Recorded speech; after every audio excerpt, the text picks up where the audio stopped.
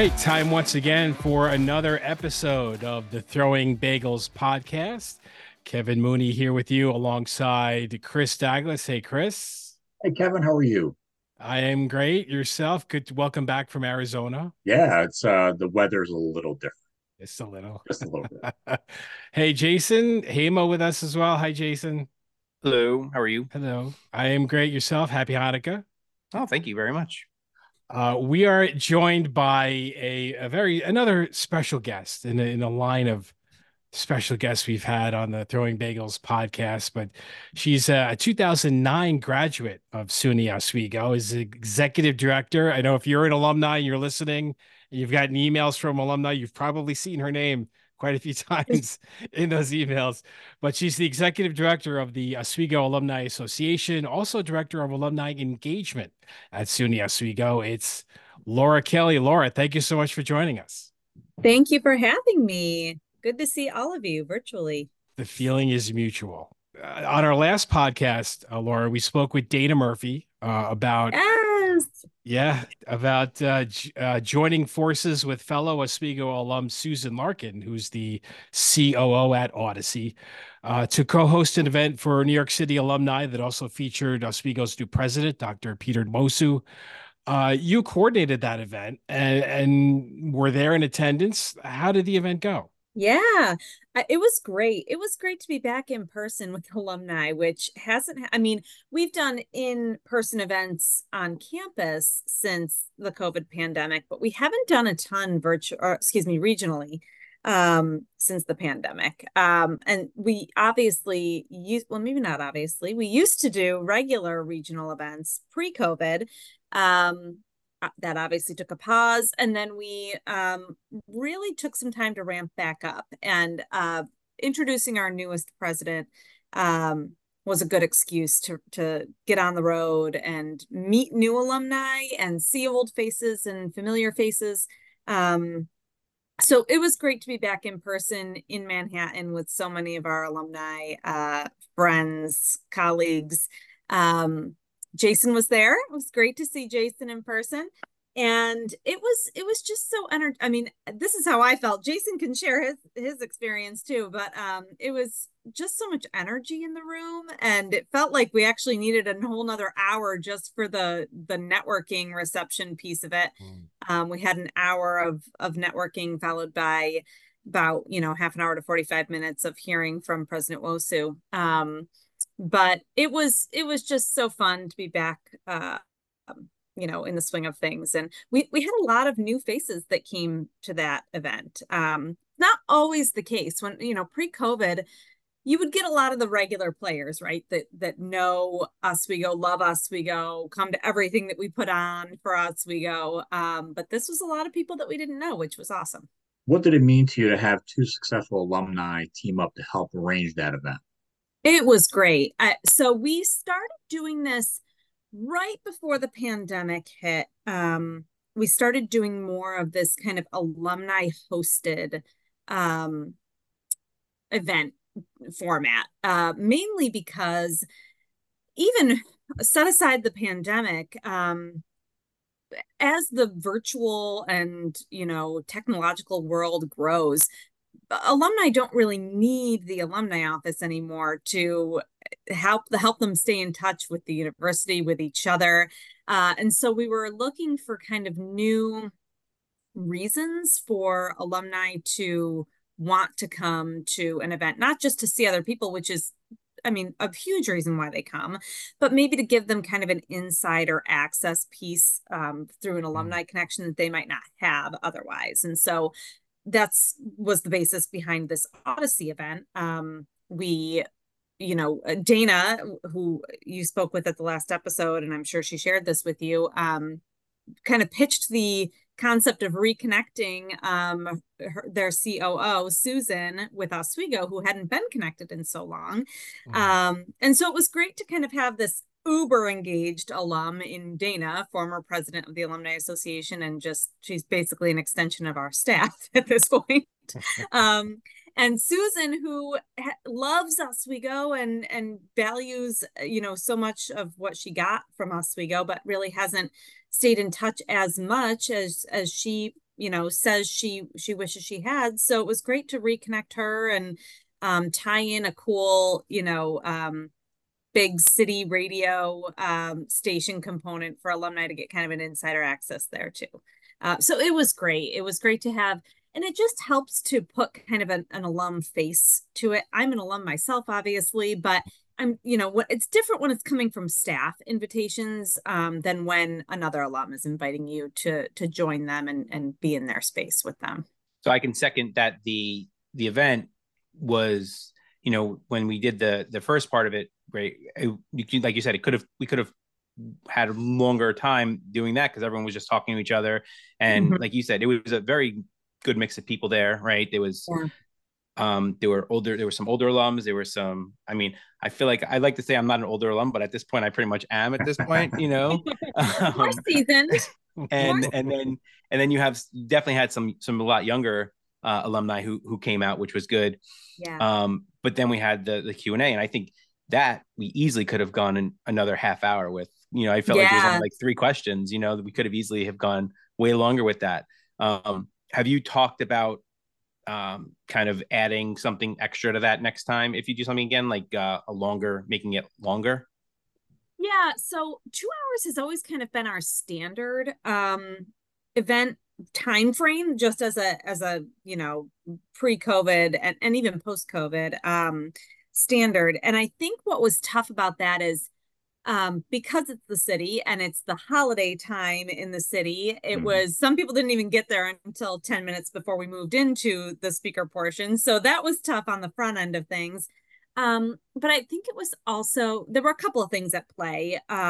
Because we were in a space that was it's an actual office space. It wasn't kind of a bar where we normally are at a restaurant or bar that's just open past our event time and we can hang for however long. We would have a lot more flexibility in other venues to do that. And we would typically, assuming all the speakers who were involved had the time, we would generally just kind of continue that a little bit longer. But we had a more finite time, which, we knew that signing on and we were fine with that. But I think people maybe had more questions too in general this time because it's a new president and because of the topic.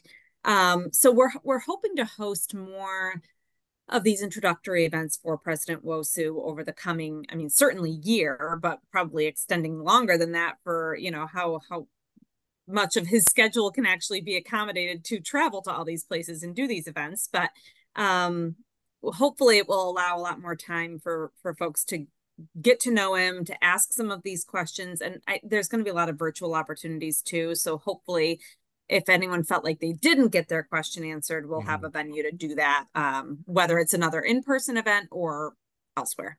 So Dana and I had joked during our last podcast, that her and I could have asked a bunch of different questions, and we never got a chance to ask any questions because it was like so quick.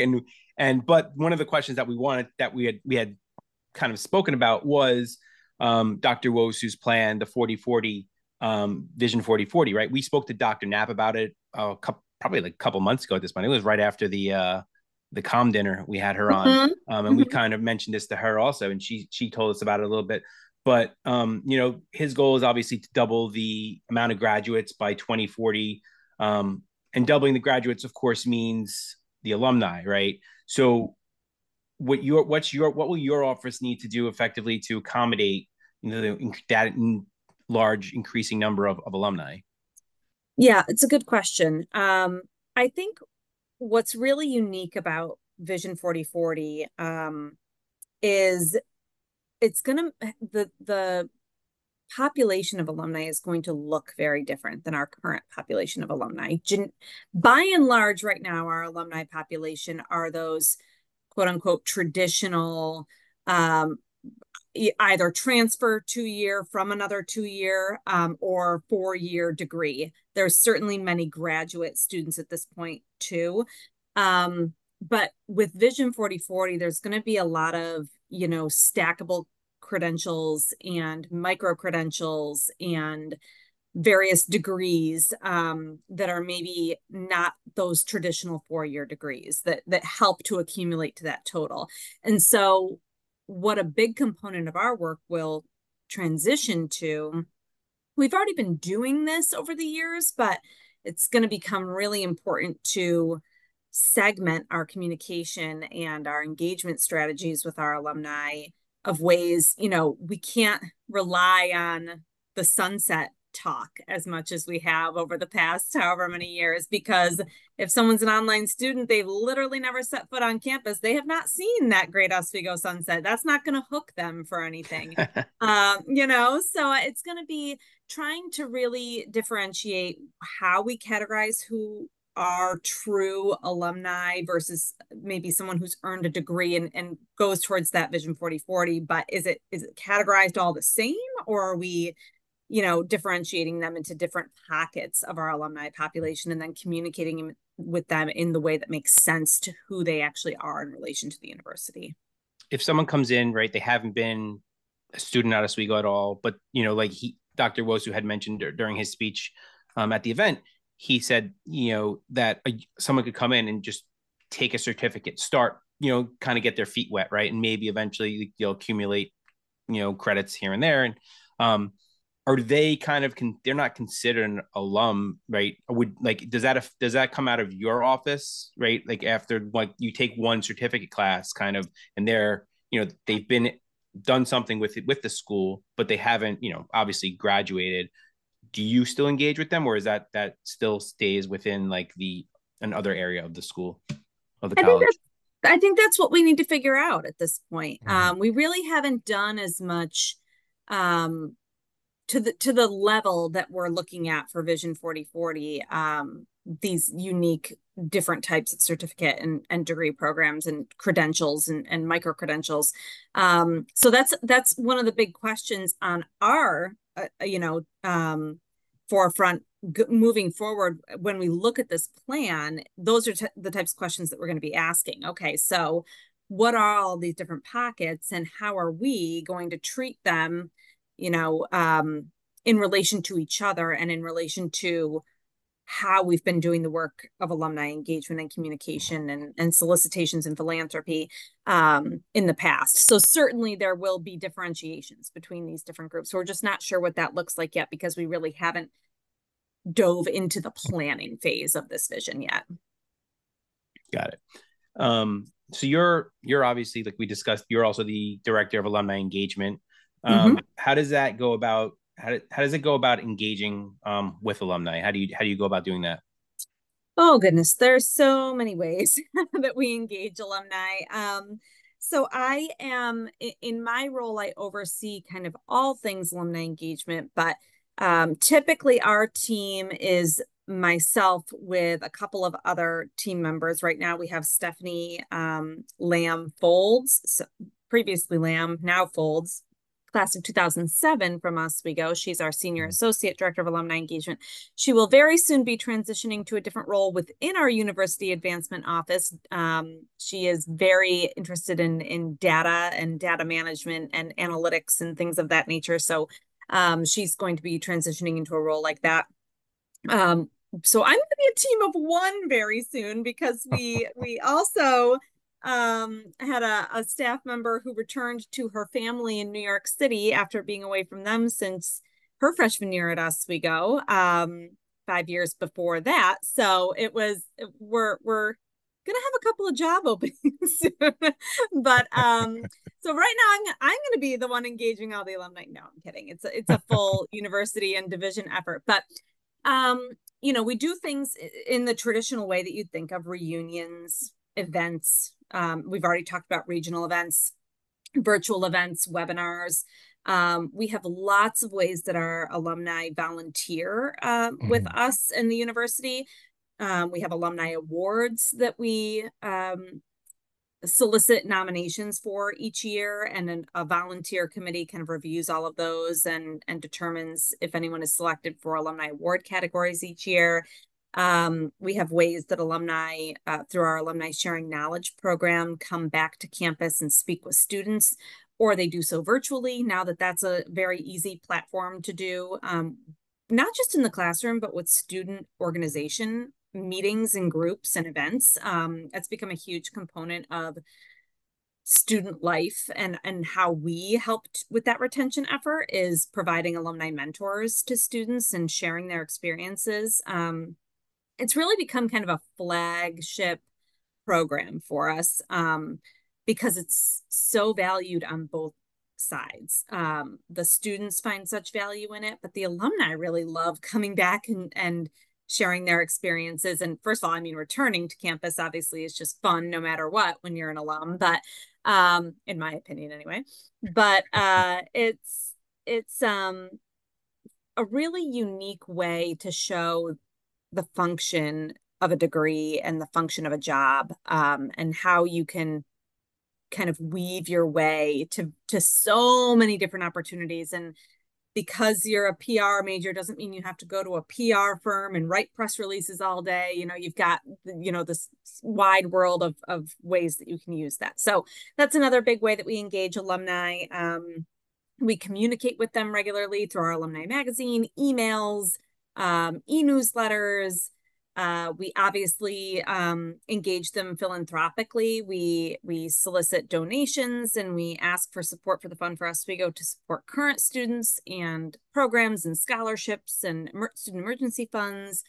And I'm rattling off a million things and I'm forgetting probably 90% of my job description as I'm talking, but there's so many ways that really anytime an alum connects with each other or connects with the university or connects with a student, that's all alumni engagement. And because the world has become, as I mentioned earlier, so easy to connect with each other technologically and virtually, it's finding those ways that alumni can do so that they find value in. It's not the same, we don't rely as much on what traditionally I think people think of as reunion for alumni engagement. It's so many other ways now, and helping to recruit students. That's another big way that we engage alumni. We use them in marketing campaigns. We ask them to sign letters to recruit new students. We have them make phone calls and send emails and greet families and prospective students at regional events and fairs. So it's kind of finding those ways that are outside of the traditional norm and providing value for advancing the university forward, as well as engaging alumni with each other and with their alma mater. Let's try to get to the other 90% of what's in your job. I know it's a lot, but I get, director of alumni engagement, but there's a probably significant overlap with your role as executive director of the Alumni Association. Yes. So what are some of your primary responsibilities as part of that role? Yeah, it's funny to have two titles. Really, it's the executive director role is particularly because the Alumni Association is an actual 501c3 organization, not-for-profit organization.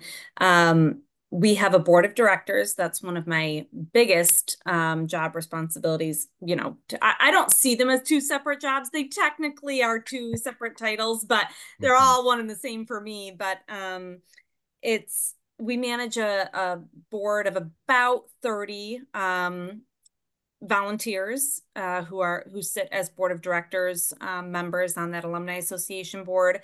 I love them to death. That is the most fun board you could ever work with. And we really have a great representation on that board, which we are very deliberate about. We try to make sure we are representing as best we can the vast 93,000 plus alumni community within this board of directors in terms of class year, geographic location, occupation, gender, ethnicity, you name it. We try to make sure that we're being comprehensive of that overall alumni family. So managing them is a huge component of my role.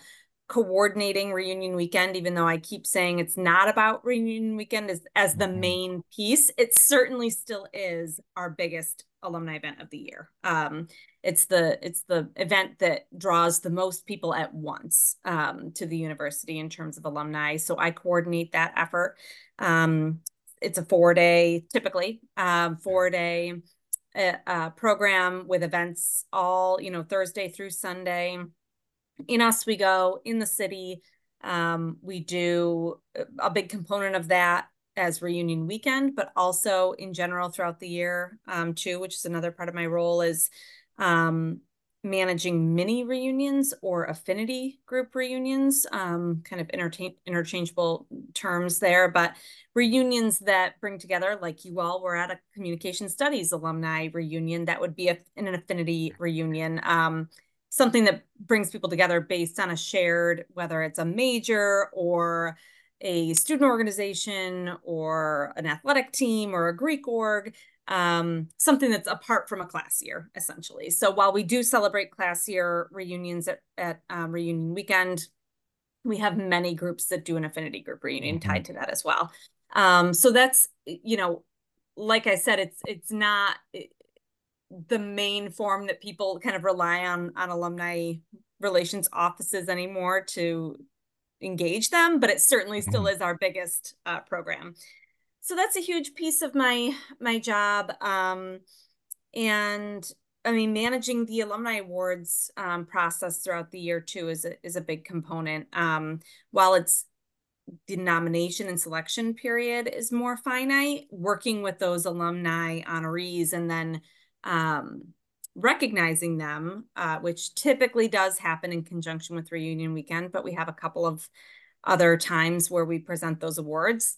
And again, this is a good example. We presented one at the Communication Studies Alumni Dinner this year, simply because our recipient, Justin Dobrow, was a COM alum. He's also a Gold alum, which stands for Graduates of the Last Decade.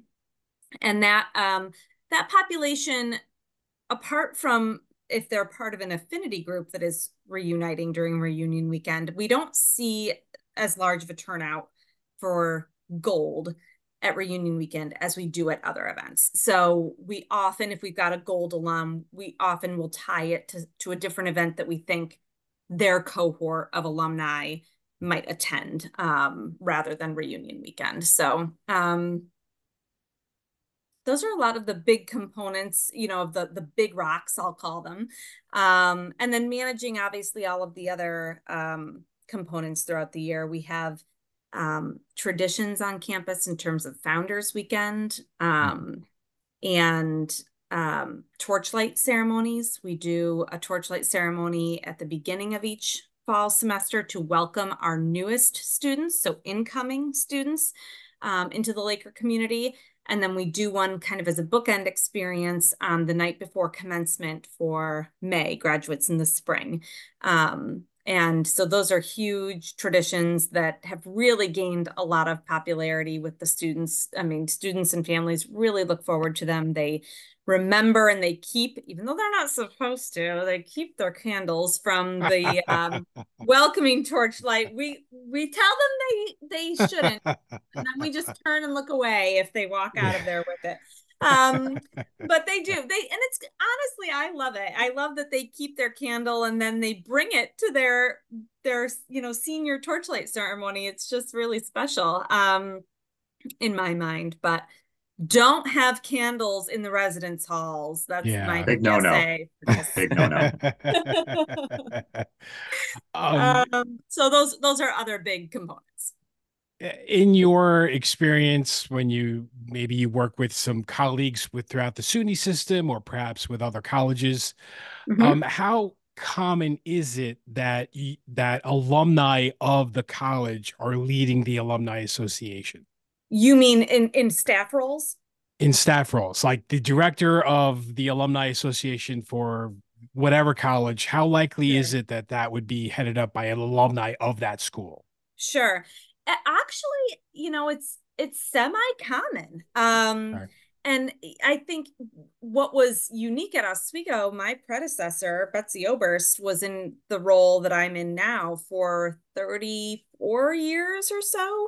And she was not an alum of SUNY Oswego. Her husband was, but we actually, at our board of directors meeting the year she retired, we did a resolution at the board of directors to make her an honorary alumna.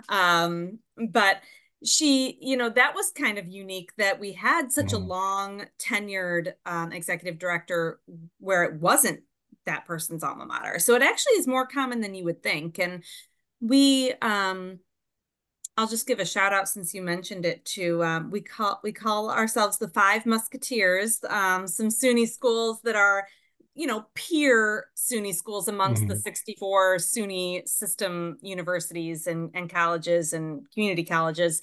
We kind of bounce ideas off of each other regularly, and it's the great part, I will say, about our work that's pretty unique. There's not many other fields that it seems like this is the case where you're really not competing with each other. You can share ideas all you want because your alumni are your alumni. I mean, if they went to your school, they're yours. So it's not kind of like the admissions process or other things where you're competing for the same audience.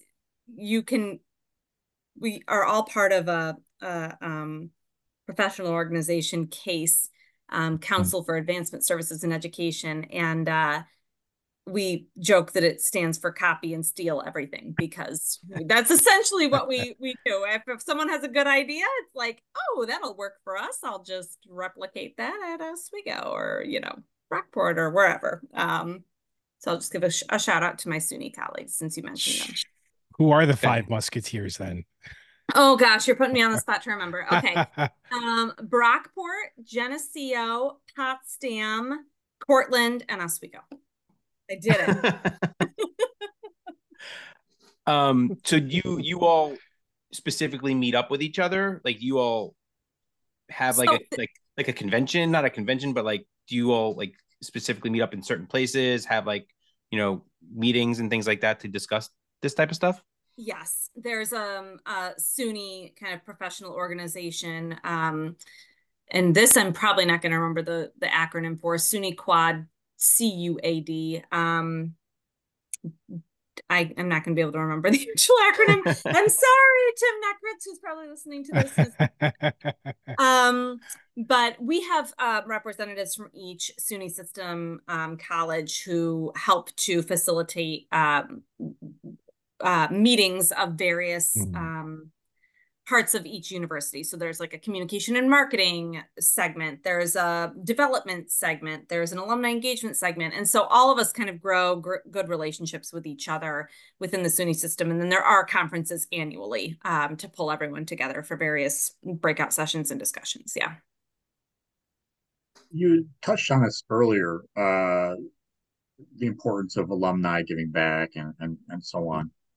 Can you tell us how important it actually is? And also, where can alumni go? How can they contribute? And how many different ways they can contribute and so on? Yeah, it's extremely important. So many of our students are students of need, financial need. And, even though we are a state university, there's a very small percentage that the state truly does, support. And the rest of it comes from, there's a lot of Pell recipients and other, support, governmental and federal support that students can apply for in financial aid. But scholarship support is huge. It makes such a difference for students being able to attend, at all, but even stay in school. They'll complete a year, and then sometimes it really is only like $1,000 that's making the difference for them to actually be able to re-register for the next year. But I think that sometimes people may think that because they can't make some huge contribution that it's not going to be worth anything at all. And that's so not the case. Truly, our annual fund division would, I mean, anyone would say this in our division, but participating annually with whatever, you can support makes the world of difference. The regular, consistent support of the Fund for Oswego. And people can, even though we would love unrestricted support that will just go to whatever the university needs it most for at that time, there is the option to choose what you make a gift to. You can donate to your specific department or student organization or athletic team, or you name it. The Student Emergency Fund is specifically for students in financial need who are attending Oswego. SHOP, which is our on-campus food and clothing pantry. So there's so many ways to give, in that way. There's also obviously, we've already talked about the donation of time. That is really important to us too. We acknowledge that there's, it's the chicken and the egg concept, really. You need both. You need financial support and you need engagement. So we do truly, our division is unique amongst many nationwide universities, that we truly do work hand in hand every day, engagement and development. But there's other ways to support. You can make a gift towards a fund that already exists, in terms of, a scholarship fund in memory of someone or in honor of someone. A lot of gifts will come in that way. We have challenges a lot of, well, not a lot of times throughout the year, but regularly throughout the year, at least a couple of times through the year. We will kind of challenge alumni during a certain time period, typically approximately a day or so, to reach a certain donor goal. And a lot of times you'll see that, because truly it is the number of people donating that makes the biggest difference, rather than a dollar amount necessarily. And a lot of times we'll have a very generous alum who is willing to make a large contribution if we reach a certain donor goal during that time period. And so that's a great way to kind of extend your impact if you make a gift during one of those challenges, that then helps kind of unlock, quote unquote, a larger donation from an alum. So you are a 2009 graduate of Oswego with a degree in public relations. Yeah. So what led you to attend Oswego? Yeah, my whole family went to Oswego. Both my parents and my sister all went to Oswego. And actually, because of that, I was kind of against going to Oswego at first. But you're a legacy. And I'm really glad that didn't work out. But I'm from, and I currently still do live in Liverpool, New York. So I'm right down the road. It's a suburb of Syracuse. I'm right down the road from Oswego, and it felt what I think many of Central New York students who attend Oswego feel at first is like, why do I want to go there? It's right in my own backyard. I feel like I'm not going away for college. Well, I couldn't have been more wrong. But what really pushed me over the edge was I earned a presidential scholarship from Oswego. And so that covered my tuition for the 4 years, which was a huge, obviously, draw for me. And we still do have those scholarships, for academic-based scholarships, essentially. So that's what really kind of pushed me towards Oswego. But I am so glad. I mean, obviously, my whole life trajectory changed from being at Oswego, but it's so nice now to have this family legacy component, which honestly, many of our alumni do have. They have, whether it's just one, parent and child, or a whole generation of alumni, but it's a really nice tie to have. And it was nice eventually to realize that it didn't matter how far away I was from home. If I didn't go home, I was still on my own at Oswego. And then it was just kind of nice because I didn't have to do laundry. I would just drive home and do laundry at home. Very convenient. I think I used the washing machine on campus like twice ever. And the rest of the time I would just drive home and throw it in my mom's washer. Worth it. Yeah. Where did you go after you graduated? What were you doing after that? So it was a really short stint between me graduating and starting at the alumni office. So I actually started with the alumni office as a student intern my junior year at Oswego. I was the senior class coordinator my junior year, which was an interesting role, but it was a great public relations experience, event planning and communication internship. And after I completed that my junior year, I stayed on. They had a paid kind of student administrative office assistant role my senior year. So I stayed in that position. And then spring of my senior year, a longtime staff member in the office kind of retired semi-unexpectedly and earlier than anyone expected. And she was in charge of their reunion weekend reservation process, which is a time-consuming role. And one that was necessary at the time. I mean, it still is, but at the time it was really crucial for managing all of the reservations that were coming in for reunion weekends. So they actually hired me on as a part-time. I was working like 20 hours a week there during my spring semester senior year. And I stayed on after graduation to finish that through reunion weekend of 2009, which just so happened to be the largest reunion we've ever had, ever at Oswego. We had 1,400 people back that weekend. Wow. And so it was a lot of late nights for me playing catch up with having a full class load. And I had another internship off campus at that time. And I was the lead in the musical at Oswego at that same time. So it was a really busy semester. Wow. But it was awesome. I loved that experience, and I learned so much from it. And I left that summer. So after completing reunion, I transitioned out of that part-time role, and I went to be what I was sure I wanted to be for the rest of my life, which was a wedding planner, because I had watched the movie with J-Lo, and I was sure my life was going to be exactly like that. And turns out brides are not that much fun on a day-to-day basis. Wow. I mean, they had that term bridezilla for a reason. Wow. Yeah, it's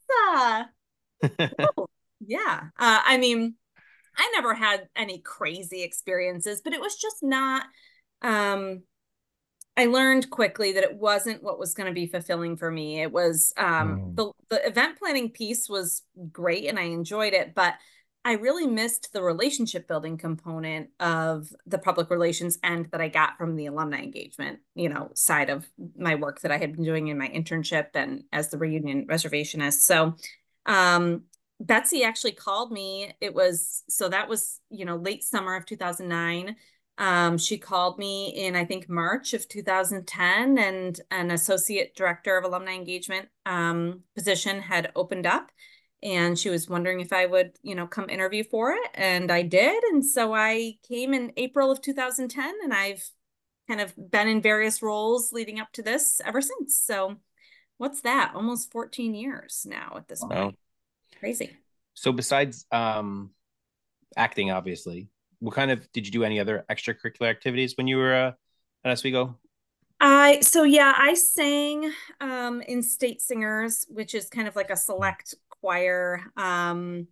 I did, shows in theater. It was not my major, obviously, but I really enjoyed that as a hobby. So I did that.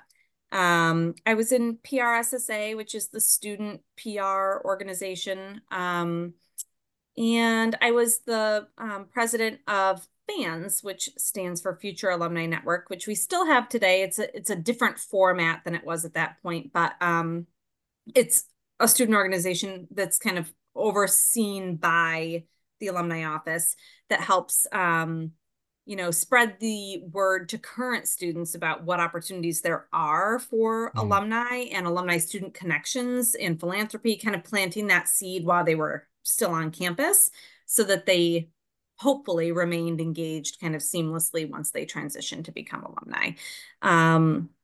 So I think those were my main involvements as a student. Yeah. Did you want to belt out a show tune at all, or like has it been too long? You don't want me to belt out a show tune at this point. And the last time I did a show was, I don't even know, 2015, I think. So it's not that long ago. I missed it, but it's really time consuming to do theater. And once you have a job and children, it's tough to carve out that time. Next alumni event, we'll have to have you sing. Yeah, we do. We have to put her on a spot next time. That's right. Yeah, we have to. So prepare next time. All right. I'll just now that we know. That's right. Yeah. From now on, I'll just nervously scroll to see.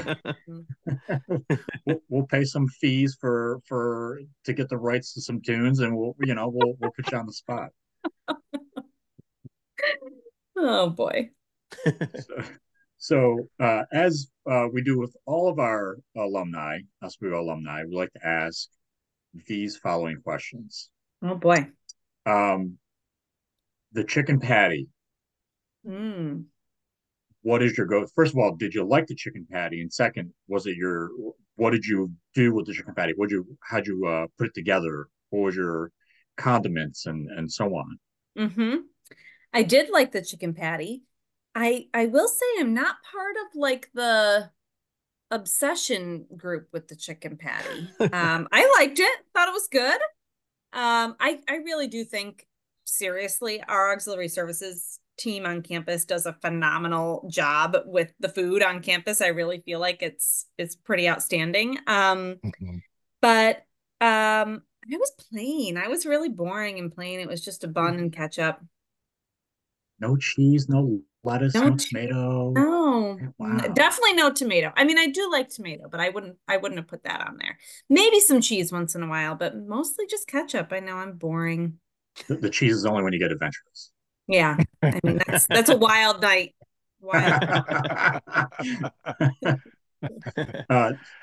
Speaking of wild nights, after a good night of drinking, we all decided to go to the sub shop and order our cheeseburger subs. Do you have a favorite sub from the sub shop, or do you have a fun order that you do from Rudy's? So I'm not a huge seafood person. So actually, I mean, I loved Rudy's for the atmosphere, but I would really only get like Texas Hots there. I wouldn't do a lot of the seafood from Rudy's. So Texas Hot was my go-to order at Rudy's. And I'm a buffalo and blue girl at the sub shop. So the buffalo chicken finger sub is essentially what it is. The works, no tomato. Nice. There's that tomato again coming up. I know. I throw and shade at tomatoes. I do like tomatoes. I just not on any of these apparently sandwiches. And I'm with you on tomatoes. Yeah, well, tomato would like to have a word. Okay, I mean, I love a good BLT. Okay, there you go. You didn't ask me this, and I hope I'm not jumping the gun on a question, but I will say for anyone coming to campus anytime soon, I don't remember this as a student. I don't know if they had it and I just didn't have it, or if it didn't exist when I was a student, but the black bean burger on campus is amazing. If you like a good black bean burger, it is delicious. So good. I do. I think pretty sure that was around back in the day. Was it? I'm pretty sure. There's no way I would have gone near it, so I'm pretty sure I don't remember it. It's just a fact. I don't do vegetables. So. It was not on my freshman 15 menu. So no, I don't do vegetarian. So not on my periphery. Okay. I will say, I mean, I like vegetarian stuff. It doesn't taste like it's vegetarian though. It just tastes delicious. But side note about the freshman 15, I just volunteered on Friday night. So what's today? Monday. So just a few days ago, campus held a late night breakfast for all students that was open to all students, pancakes, bacon, sausage, eggs. and all the staff worked the dining hall. So I was in the serving line, but I have not been to a late night since, I mean, I was a sophomore, I think, in college, and being in Cooper Dining Hall for a late night at the Cooper Creamery, where I really did gain my freshman 15, was a surreal experience being an adult. What's the Cooper Creamery? Oh, it's the ice cream place in Cooper. We didn't. Oh, I don't think you all I don't know missed if that was out. Yeah, No, we did. just had like Missed out. the freezer that you opened up and you grabbed some ice cream out of, and that was it. Oh, like you no. grabbed some This ice cream is like, sandwich or it's got something an else. entrance and an exit and everything. There's like Oh, we didn't have that. Oh, we Oh, definitely yeah. didn't have that. I No. would have There's remembered like- that. I would say there's probably 10 flavors of like hard scoop Perry's Oh wow! ice cream, Oh, and they've man. got, they can make I'm going back to college. They can make Seriously. sundaes, they can make floats, they can make Wow. I would have been a frequent flyer in that Yeah, place. I man, know. I would have lived there. I know. Seriously. Man. Nothing compared to the Hewitt late night though. That Hewitt Hall, or well, I'm so used to saying Hewitt Hall now because we're changing the hall. Hewitt Union late night Yeah. was the best late night, I would say. So Yeah. let's go back to this ice cream for a second. I love to talk about ice cream. I'll talk about ice cream all day. do they make like shakes and all that kind of stuff? And like, Yeah. can you take it out with you? What? Because I know like they're very anti like taking things out of the dining hall. I don't know about that. I don't know. I took mine the other night. I don't know if that was, Uh-oh. I don't know if I was supposed to. Ruh-roh. Spoiler. Don't quote me on that. It was in a disposable cup and I was volunteering at the event. So I took it. But I don't know if they let you. I'm not sure. That's a good question. I think I'm gonna have to make a trip up there. I know, right? Now there's so many things I want to eat now. Jeez. Seriously. Calm down. Where did you live when you were on campus? When you were at school? My freshman year, I was in Cayuga, and my sophomore year, I was in Oneida. And then I moved off campus for my junior and senior years. How about you all? House. Where were you? I was in Cayuga, and I was in Cayuga. So I came out there my sophomore year. I moved off campus for my junior year and moved back on campus to the Mackin complex. Oh, yeah. My senior year, which was awesome. Yeah. Were you in a single in Mackin? Yes. Yeah. Yes. It was excellent. Yeah. No one to bother you. I was in Fennell my first 2 years. Okay. And then Kevin and I lived together in Hart our junior year, and that was when they reopened it again. That was the first year it was reopened again. Yeah. And then I moved off campus my senior year. Okay. Yeah. I did Seneca for my first 2 years, and then with Jay and Hart, and then I had a single in Lonis. Awesome. So we ran the gamut other than the lakeside dorms. Everyone thought I was crazy. I specifically requested Cayuga when I was a freshman. Yeah, I requested Fennell. Yeah. Rather than the lakeside dorms, I just felt like it sounded more fun to be on. It used to be called New Campus. I guarantee you they don't call it New Campus anymore. I was gonna say, do they call it as New Campus? Do they call it that anymore? Like, what do they No, call? they call it West Campus. West Campus. Oh, that's boring. So what is Fennell and Hart called? Mid campus? I don't know. I feel like they don't really have a name. They're just Hart and Fennell. Yeah. Is Johnson Central. still the freshman dorm? Yeah. Mm-hmm. And they have some things. Well, don't quote me. I actually don't know this. I haven't talked about this in a long time or heard about it, but they used to have programs that the students used to have to do, kind of like community service hours type of thing, because they lived in Johnson Hall. So we did that in Hart. Oh, did you? Mm-hmm. I don't know if they still do, but I don't know. Well, Laura, your ice cream secret is safe with us. We won't tell anybody. Okay. Don't worry. No one's gonna hear it. Yeah. For all the alumni. Not being recorded or anything. So, right. No, not at all. Thank you so much, Laura, for joining us, and thumbs up to the Santa Claus earrings. That's a very nice touch. Thank you. So they're very fancy. I like them. I know they've got a little bling on them. Yeah, I like to be festive this time of year for my children, who are very excited for Santa Claus to come. But I wish everyone happy holidays and happy Hanukkah and Kwanzaa and anything that you celebrate this time of year. Same to you. Happy New Year to us all. And that was Laura Kelly, fellow alum of Oswego, and also the executive director of the Oswego Alumni Association and director of alumni engagement at SUNY Oswego. So, yeah, I kind of imagine that there's never a dull moment for No. in Laura Kelly's life. Yeah, I mean, she's constantly talking to different people. Mhm. I mean, like I told her, I couldn't do her job. There's no way. You know, there's it's so she's got to be on point all the time and things like that. Mhm. I give her a lot of credit. I don't think I could do that. I know I couldn't do that. I mean, it'd be kind of fun, I think. Just, I mean, you Go get for to it, meet so Chris. many Go for different it. people. I could, yeah. I mean, she did say that there was. Is there an opening, or are they combining Yeah. Two positions, openings. or At some point, yeah, maybe right? I'll throw my name into the ring there. Go for it. Go for it, man. What are they gonna say? No, that's the No, worst they could say. That's the worst they could say, that man. is the worst they can say. Then you can So, send your You're right. son to school there for free. Look at Yeah, that. if he wants to go there, sure. Hey, It would save me some money, that's for exactly. There you go. Be like, you're going to Oswego, buddy. sure. I don't Free. care what you want to do. Exactly.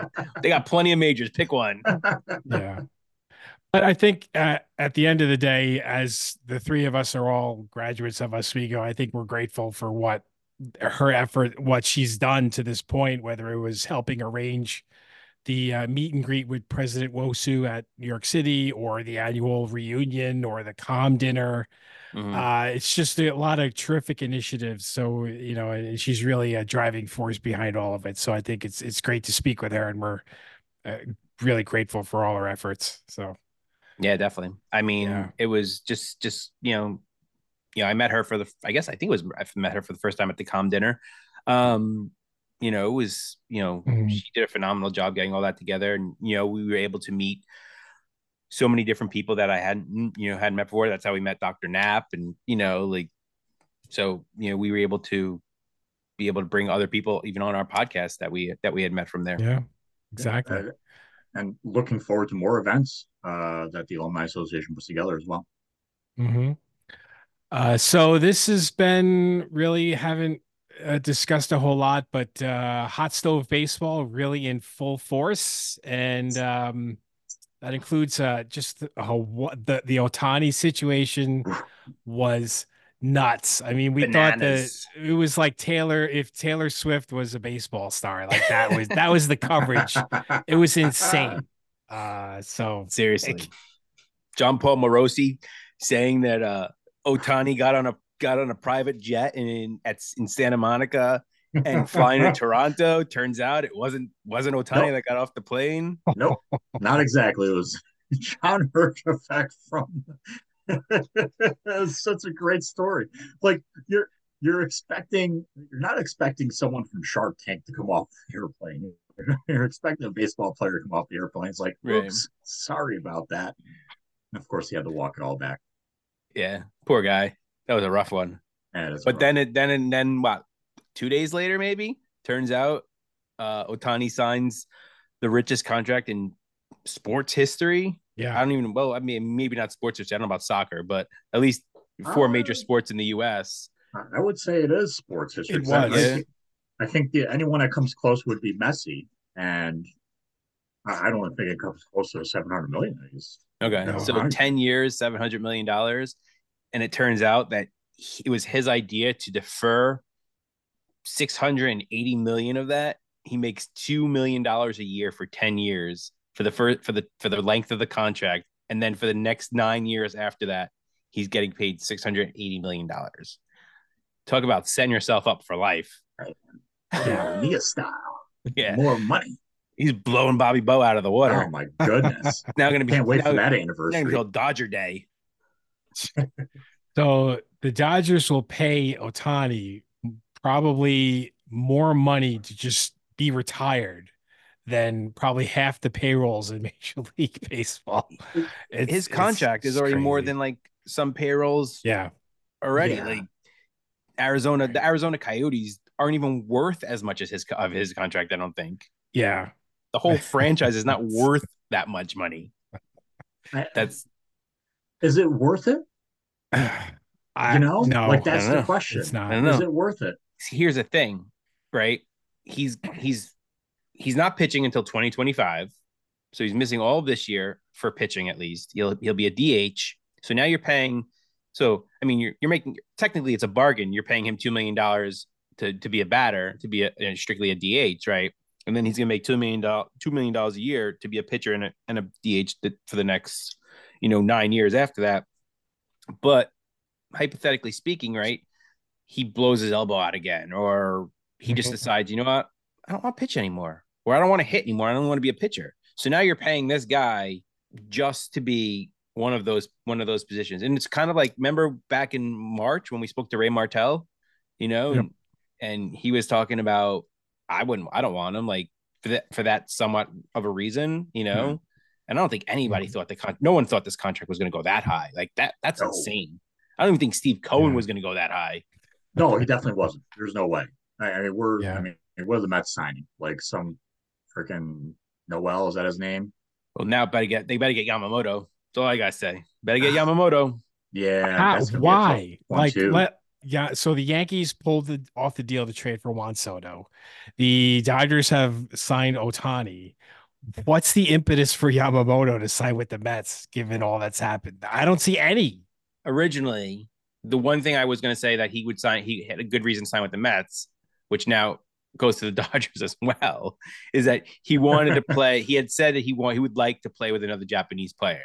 Mm-hmm. So now, who do you play with? Ohtani, where you also have Freeman and Mookie Betts on your team, and other phenomenal players, or the Mets and play with Senga, and then you have some good players. You have Alonso, who knows if he's going to be around much longer. You have Lindor, but it's not even remotely the same. I mean, I'm hoping that Steve Cohen just blows him out of the water and he just decides to take the money, because the Mets need him. The Mets need him more than any of those other teams do. Well, in my opinion, he's either going to go to a major league team in the Dodgers, or he's going to go to a minor league team in the Mets. That's the way. Or he goes to the Yankees. I don't know. Maybe. There was also a rumor that the Yankees, when they were supposed to meet him today in California, and they were supposedly bringing Tanaka and Matsui with them, but I heard that was actually not true. I read, so I don't know. Who knows? Maybe it is. Maybe it did happen, but from what I read, it wasn't actually true that they weren't going. But who knows? Well, we don't know what's true anymore. We thought that he was on a plane. Exactly. Toronto, so right. You never know. Anything's possible. Who knows? What a mess. So yes, Jason mentioned Ray Martell. He's the executive director of Mets baseball on WCBS. He was on our podcast in the very early stages, I believe. I don't know what the episode number was, but please check out our website, throwingbagels.com. It is on there. In case you're new to the podcast, welcome. Thank you for being with us. We got almost a year, guys. We got almost a year's worth of podcasts to look back on, and it's been a great ride. 2023 has been you're really one for the books, I would say, as Howie Rose would say. Put that in the books. Episode 11. Episode 11. Thank you, Jason. Appreciate research staff got on that. Yes. Really right. quick. Crack research right there, baby. Good job, Jason. You get a raise. Yes. What's a raise from zero? 0.1. Zero. That's right. Yes. 0 times 5% is still 0. So yes. I'm on fire. All right. Well, I think that'll do it for this edition of the Throwing Bagels podcast.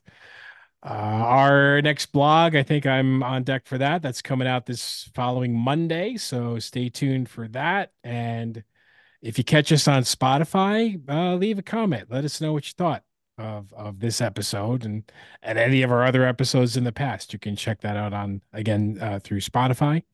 And you can really get us wherever you get your podcasts, including Amperwave, right, from Odyssey. So we are listed on there as well if you do get your podcast from Amperwave. So please dig in.